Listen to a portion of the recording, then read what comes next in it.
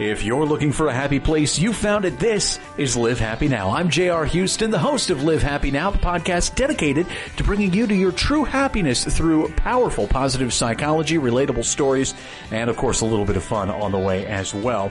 We're also excited to have our partners with us. Live Happy Magazine, the latest issue on newsstands everywhere, your local Barnes & Noble, your local Hudson News, your local grocery store, wherever it might be. We hope that you pick up a copy. We also want to send you to our partners' website, Life Reimagine, and their website, lifereimagine.org/happy. They've got all kinds of resources for you to check out that will help you reach that true happiness. And you know, they say, as you awaken to the power of happiness, so do your dreams. So what's next? Find out at lifereimagine.org/happy. We are very excited about this program. We always are, but we're excited to have Shawn Achor on the program. He writes for the magazine. He does all kinds of great work designing courses along with Oprah. He's written the book Before Happiness, The Happiness Advantage, bestsellers on the New York Times list. He's won over a dozen distinguished teaching awards at Harvard, where he delivered lectures on positive psychology in the most popular class at Harvard.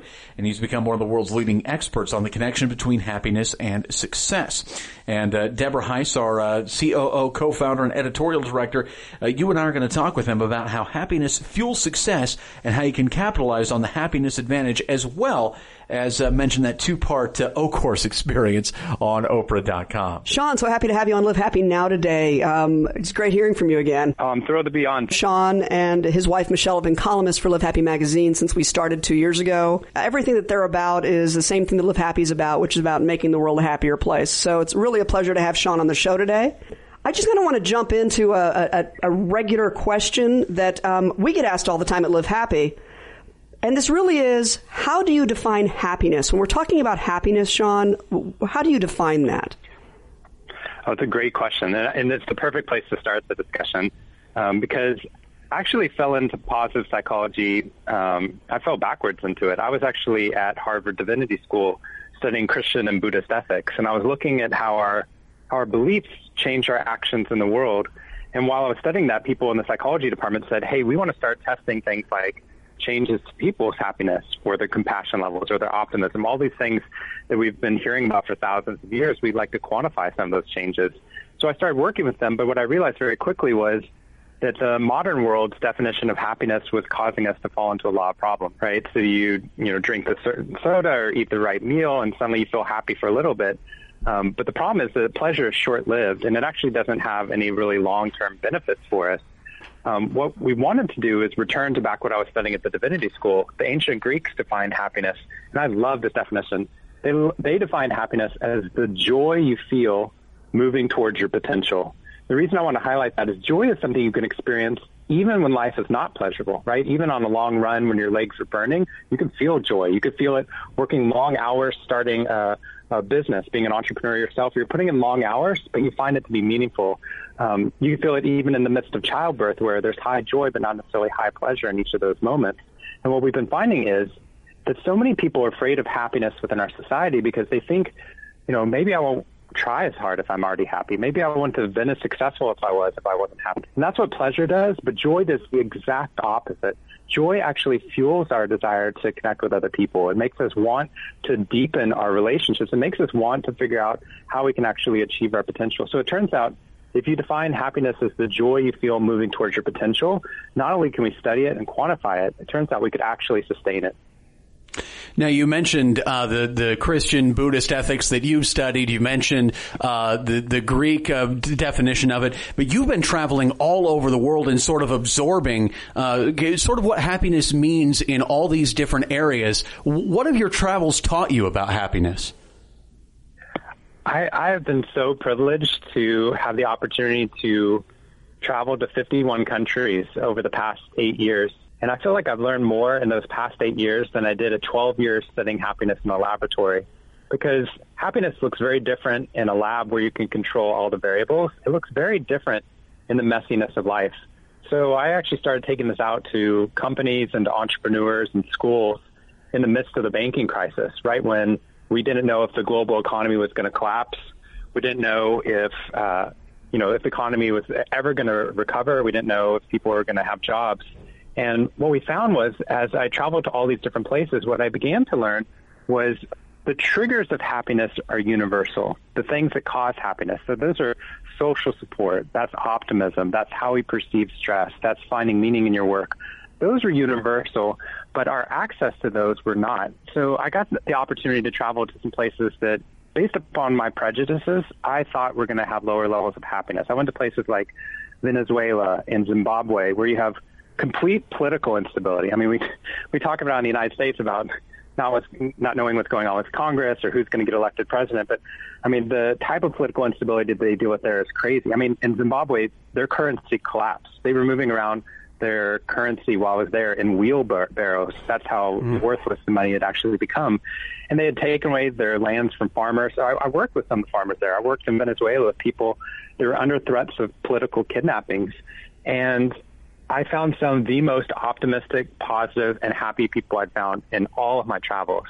And the reason for that is that they had deep social connections. So while there was political and economic instability, there was uncertainty in their life, as long as they had that deep well of breadth, depth, and meaning in those social relationships, turns out that they were able to weather whatever storm that they were going through. And I went back, I was living in Boston for 12 years, and I came back from my trip to Venezuela. And I then moved from snowy Boston down to live on the same street as my sister down in San Antonio, Texas. And then when her husband got moved to the military, we moved 3 families out to Virginia. And we just moved 5 families back to Dallas this year, trying to really keep that social connection, because what we're finding is that some of the least happy places in the world sometimes are the wealthiest. Sometimes in the United States and in Europe, where I work with very wealthy individuals, wealthy bankers, wealthy celebrities, professional athletes, if they have fragmented themselves from their community, if they're traveling too much, if they're working too long hours, where they lose that connection, they can't sustain happiness. So social connection, so what you're saying basically, social connection is one of the main keys to happiness for the average person. It is. And actually, in my research, it's the greatest predictor of long-term happiness. When I was at Harvard, we found a 0.7 correlation between happiness and social connection, which doesn't sound very sexy if you don't know about correlations, but that's significantly higher than the correlation between smoking and cancer. So if you have social connection, your chances of being happy are extraordinarily high. And one of my favorite statistics, this isn't my research, I wish I had done this, this is some research that was just done recently, where they found that social connection is as predictive of how long you will end up living as obesity, high blood pressure, or smoking. So it turns out not only is it predictive of happiness, it is as having social connection and creating it, doing positive habits. Like one of the things I had people do out of Facebook is just write a 2-minute positive email each day to a new person. And at the end of the 21 days, your social connection score is off the chart. But the reason why that's so valuable is it turns out that extends your life as much as actually stopping smoking. But the incredible part is you get somebody to do a positive habit, then it turns out their likelihood of stopping the negative things, right, smoking or eating too much food, it turns out that their likelihood of solving those problems rises dramatically as well. Wow. I need to start sending some thank you notes right now. Yeah, no kidding. Yes. Right. Well, that's what I love about Live Happy, is because every time I get one of the issues, I feel like there are multiple articles that are talking specifically about these practical takeaways. It sounds so simple, right? It's like write a thank you letter or do some gratitudes or write in a gratitude journal or exercise. But the research is stunning that those small little micro movements in your life have macro changes to your levels of happiness. And we can actually trump not only your genes, but 8 decades of experience by getting somebody to do some of those things you find in the magazine. Well, I want to change direction just a little bit, because you mentioned it earlier in the conversation. You graduated from Harvard's Divinity School in Christian and Buddhist ethics. And, one of the questions that I find really, the answer really compelling, and so I want our audience to hear this, is what role does faith play in someone's happiness? It's incredibly powerful. It's actually one of the most powerful things we've seen. For a lot of different reasons. So 2 of the people who do this research, they do not have religious beliefs themselves. I do. So I'm biased in my answer to this. And they're biased too, but in a different direction. But they say that in their research, they actually found that having a belief system highly correlates with levels of happiness, extraordinarily high. Now, their explanations, not having religious beliefs themselves, is that you have deep social connection, right? You have congregations or temples that you meet up with or mosques that you go to. You've got things you practice on a daily basis, like meditation or yoga or doing gratitudes during these prayers. You've got this meaningful narrative that runs throughout your life. So it turns out all the greatest things from positive psychology that we found to be so successful are exactly the things we've heard in these religious traditions for thousands of years. And what we keep finding in this research that I've been doing in positive psychology, I continually keep finding research that validates everything that I've been learning back at the divinity school.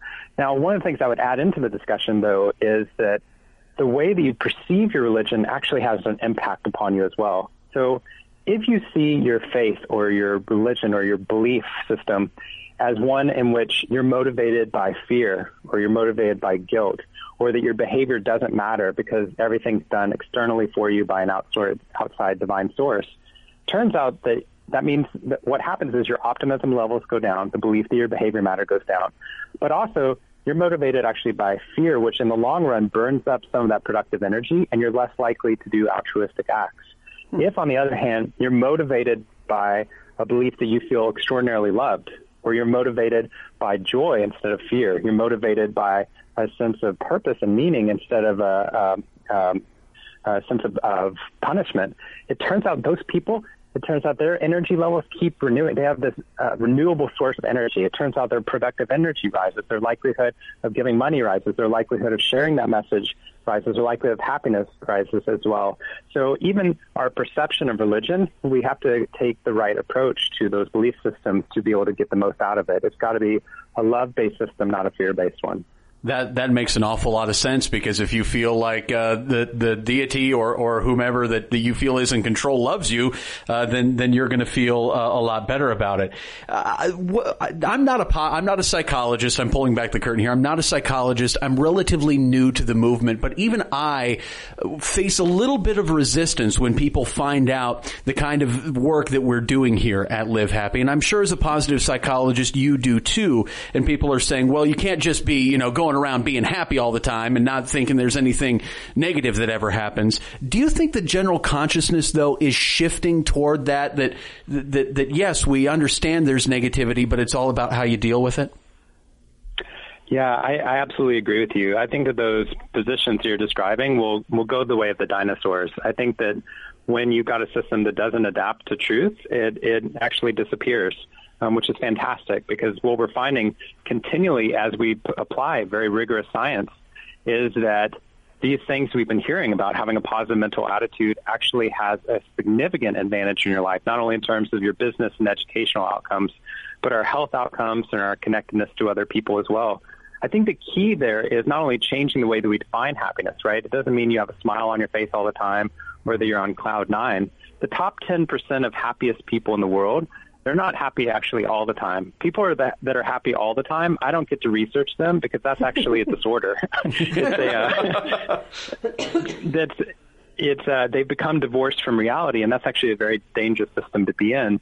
What we want people to be is not irrational optimists. What we want them to become is rational optimists. And rational optimism doesn't start with rose-colored glasses of the world. Rational optimism starts with a realistic assessment of the present, but you maintain the belief that your behavior matters if linked to other people. And the reason why that's so important is that some people, some of the pushback I sometimes get is people say, oh, well, it's so important to have pessimists at a company or in a family because they see the problems. That's extraordinarily inaccurate, because it turns out both optimists and pessimists can both realistically see the problems. Both of them see the problems. What makes you an optimist or a pessimist is after the problem's seen. If a person perceives a problem and assumes that it's permanent or it's pervasive, it affects the entirety of their reality, that person is a pessimist. If, however, that person sees a problem, they see a problem at work, they see something that's not going on right in their life, if they see something that's not going on right in society, like discrimination or inequality, that person perceives it as local. It's only one part of the reality, that there could be other good things going on in the reality, and it's temporary, that this too will pass if they apply their behavior to it. The pessimist sees that problem and thinks that it can't be fixed. That's the worst possible situation, which is to see problems and believe that they can't actually be fixed within that society. What you really need are these rational optimists who see the problems but can realistically assess ways that they can solve it. And it turns out all of the research we've been doing in positive psychology shows that if you start with that positive mindset, turns out your creativity at solving problems triples, your intelligence rises, your productive energy rises by 31%. So what happens is solving those problems rises dramatically as having a positive brain turns on the human brain to its highest possible levels. I really gravitated towards something you said there, which is that having a positive outlook really makes your brain perform better, is essentially in all avenues. I mean, this is the incredible part. I wrote, as you know, Deborah, a book called The Happiness Advantage, which was focused on this incredible discovery, which in some ways it seems so common sense, but common sense is not common action at all, right? That it turns out that when the human brain is positive, it turns out it works extraordinarily differently than it does at negative, neutral, or stress. When your brain is positive, you have 31% higher levels of productivity. Your sales rise by 37%. Turns out you're 40% more likely to receive a promotion over the next 2-year period of time. It turns out with the same level of stress, you have 23% less negative stress effects than somebody who's in a negative state of mind. You're 39% more likely to live to age 94. I mean, we can go on and on. There have been now over nearly 2 decades of research proving how powerful a positive brain actually is. The problem is, if you think about it, we use the wrong formula. We keep thinking, if I study really hard for the SAT and if I get a good grade, think how happy I'll be. When it turns out the research is showing just the opposite, that even if you get a good grade on the SAT, you're not happy for long, but flip it around, be positive throughout the entire studying process, and it turns out your SAT scores rise dramatically, your creativity scores rise, your intelligence and memory improvement rises as well. And in addition to that, all these people are like, if I can just start my company, if I get to $1 million valuation or $500 million valuation, then I'll feel happier. And it turns out they've missed all the productivity that their brain could have if they had actually been positive through the process, where it turns out every single business outcome we know how to test for when the human brain is positive. And what's so exciting is, and this goes exactly to what Live Happy has been experiencing, is we're seeing a societal shift that I thought some of the places that would have the hardest time, accepting some of this research, we've gone into places where traditionally they don't talk about happiness, right? We've gone into old school banking places. We've gone into the Pentagon. We went into, we've worked with the White House and with the NFL, places that, they're supposed to be tough, right? You're supposed to not talk about emotion. You're just supposed to get your job done and be successful. And they're the ones actually leading this movement because they now perceive how powerful it is when you get a soldier to become positive. Colin Powell said it best. He said optimism is a force multiplier. And that's exactly what we're seeing, is that if you encourage somebody to have a positive mindset before they even get into a combat situation, their likelihood of returning from that traumatic experience, like combat, their likelihood of returning with post-traumatic growth rises dramatically, and their likelihood of returning with post-traumatic stress drops markedly as well. Turns out the combat effectiveness rises. Turns out I've been working with the Department of Education. If you can get people positive and the teachers positive, entire standardized test scores improve at school districts. So what we're finding is we're seeing a plate tectonic shift that's occurring within our world where it's slow movements, but it's changing the entire face of what we think about what work and education looks like. It kind of reminds me of this superhero show I'm watching where they said, well, why does this character always win? Well, because he expects to. Is that kind of what you're getting at? If you expect to do well and you expect things to go the right way, you'll perform better? Yes, you perform better, and it increases the likelihood of a positive outcome. One caveat that I want to make that I think is important to make with this research is that it doesn't mean that bad things won't happen to good people. Bad things happen to good people all the time. Bad things happen to positive people all the time. But being positive helps us to actually get through that in a much stronger and better way. And even though it doesn't guarantee that you're going to, get into the school that you want to go to, or it doesn't guarantee that you're going to be able to go public with your company someday, it increases the likelihood of it dramatically by turning on the brain to its highest possible level. And there's a really cool study that shows that type of effect. So there's a study done by Richard Weissman where he had people first say whether or not they, and this goes right back to the superheroes idea you're talking about, he asked them, do you think you're a lucky person? Do good things happen to you? Are you a positive person? Do you expect good things to happen to you? And it turns out those people, so then they respond to that question. And then, or do you think you're a negative person? Or are you an unlucky person? Or bad things happen to you and you just have to deal with it? Then you give everyone a newspaper, and you have them count the number of photographs in the newspaper. And you tell them if you get the right number, you get $5. Well, everyone starts going to the newspaper very quickly. Turns out in big letters it says, "Stop the experiment. If you stop now, we'll give you $50. Turns out, isn't that great? It's a very expensive experiment to run. But it turns out that the optimists, the lucky people, the people that life just good things seem to happen to them, turns out they stop and they get $50 from the experiment. But the people who responded that they were negative or that they didn't expect good things to happen or they were defensive pessimists, they just assume bad things are going to happen so they'll be pleasantly surprised in the future, they just keep counting the number of photographs. And afterwards you ask them, did you see that big offer? And they said, no, I didn't even see it. But it turns out they did. If you do eye tracking, you can watch their eyes scan right over that opportunity and delete it. See, what happens is when you're a defensive pessimist, when you have a negative view of the world, your brain feels like it's under threat. So it actually focuses your resources down towards the threats, and it stops scanning the world for opportunities. When your brain is in a positive state, you not only feel like you can accomplish this task, you have resources able to look for shortcuts or other opportunities or low-hanging fruit, which is why one of the greatest predictors of entrepreneurial success is actually optimism, because it allows your brain to perceive possibility so that you can pounce. Well, I know that you probably encounter the same types of questions or the same type of responses to this research that I occasionally get, which is, well, that's all well and good for you because you're a happy person anyway. So it's great that optimism works to an advantage if you're an optimist. I mean, obviously, I believe, or we wouldn't be doing Live Happy, that it's possible for people to learn these traits. But just share with people, have you always been a happy person? That's a great question. So let me answer it a roundabout way. So I last February, I got my wife and I had our son Leo. It's our first and only child, and I've been traveling so much.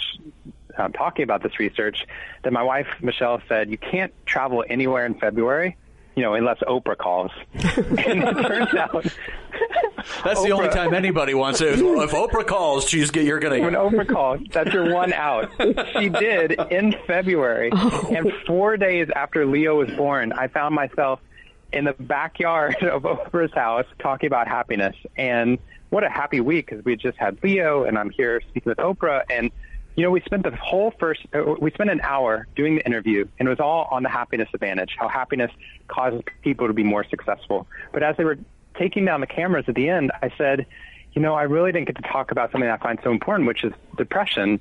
Because it's so easy for people to say, of course, Sean's happy. He's a happiness researcher who's married to a happiness researcher who just had a kid, right? And of course, Oprah's happy, right? She's got all these houses and celebrities that know her, and everyone wants to be her friend. She's the top 100 most influential people in history.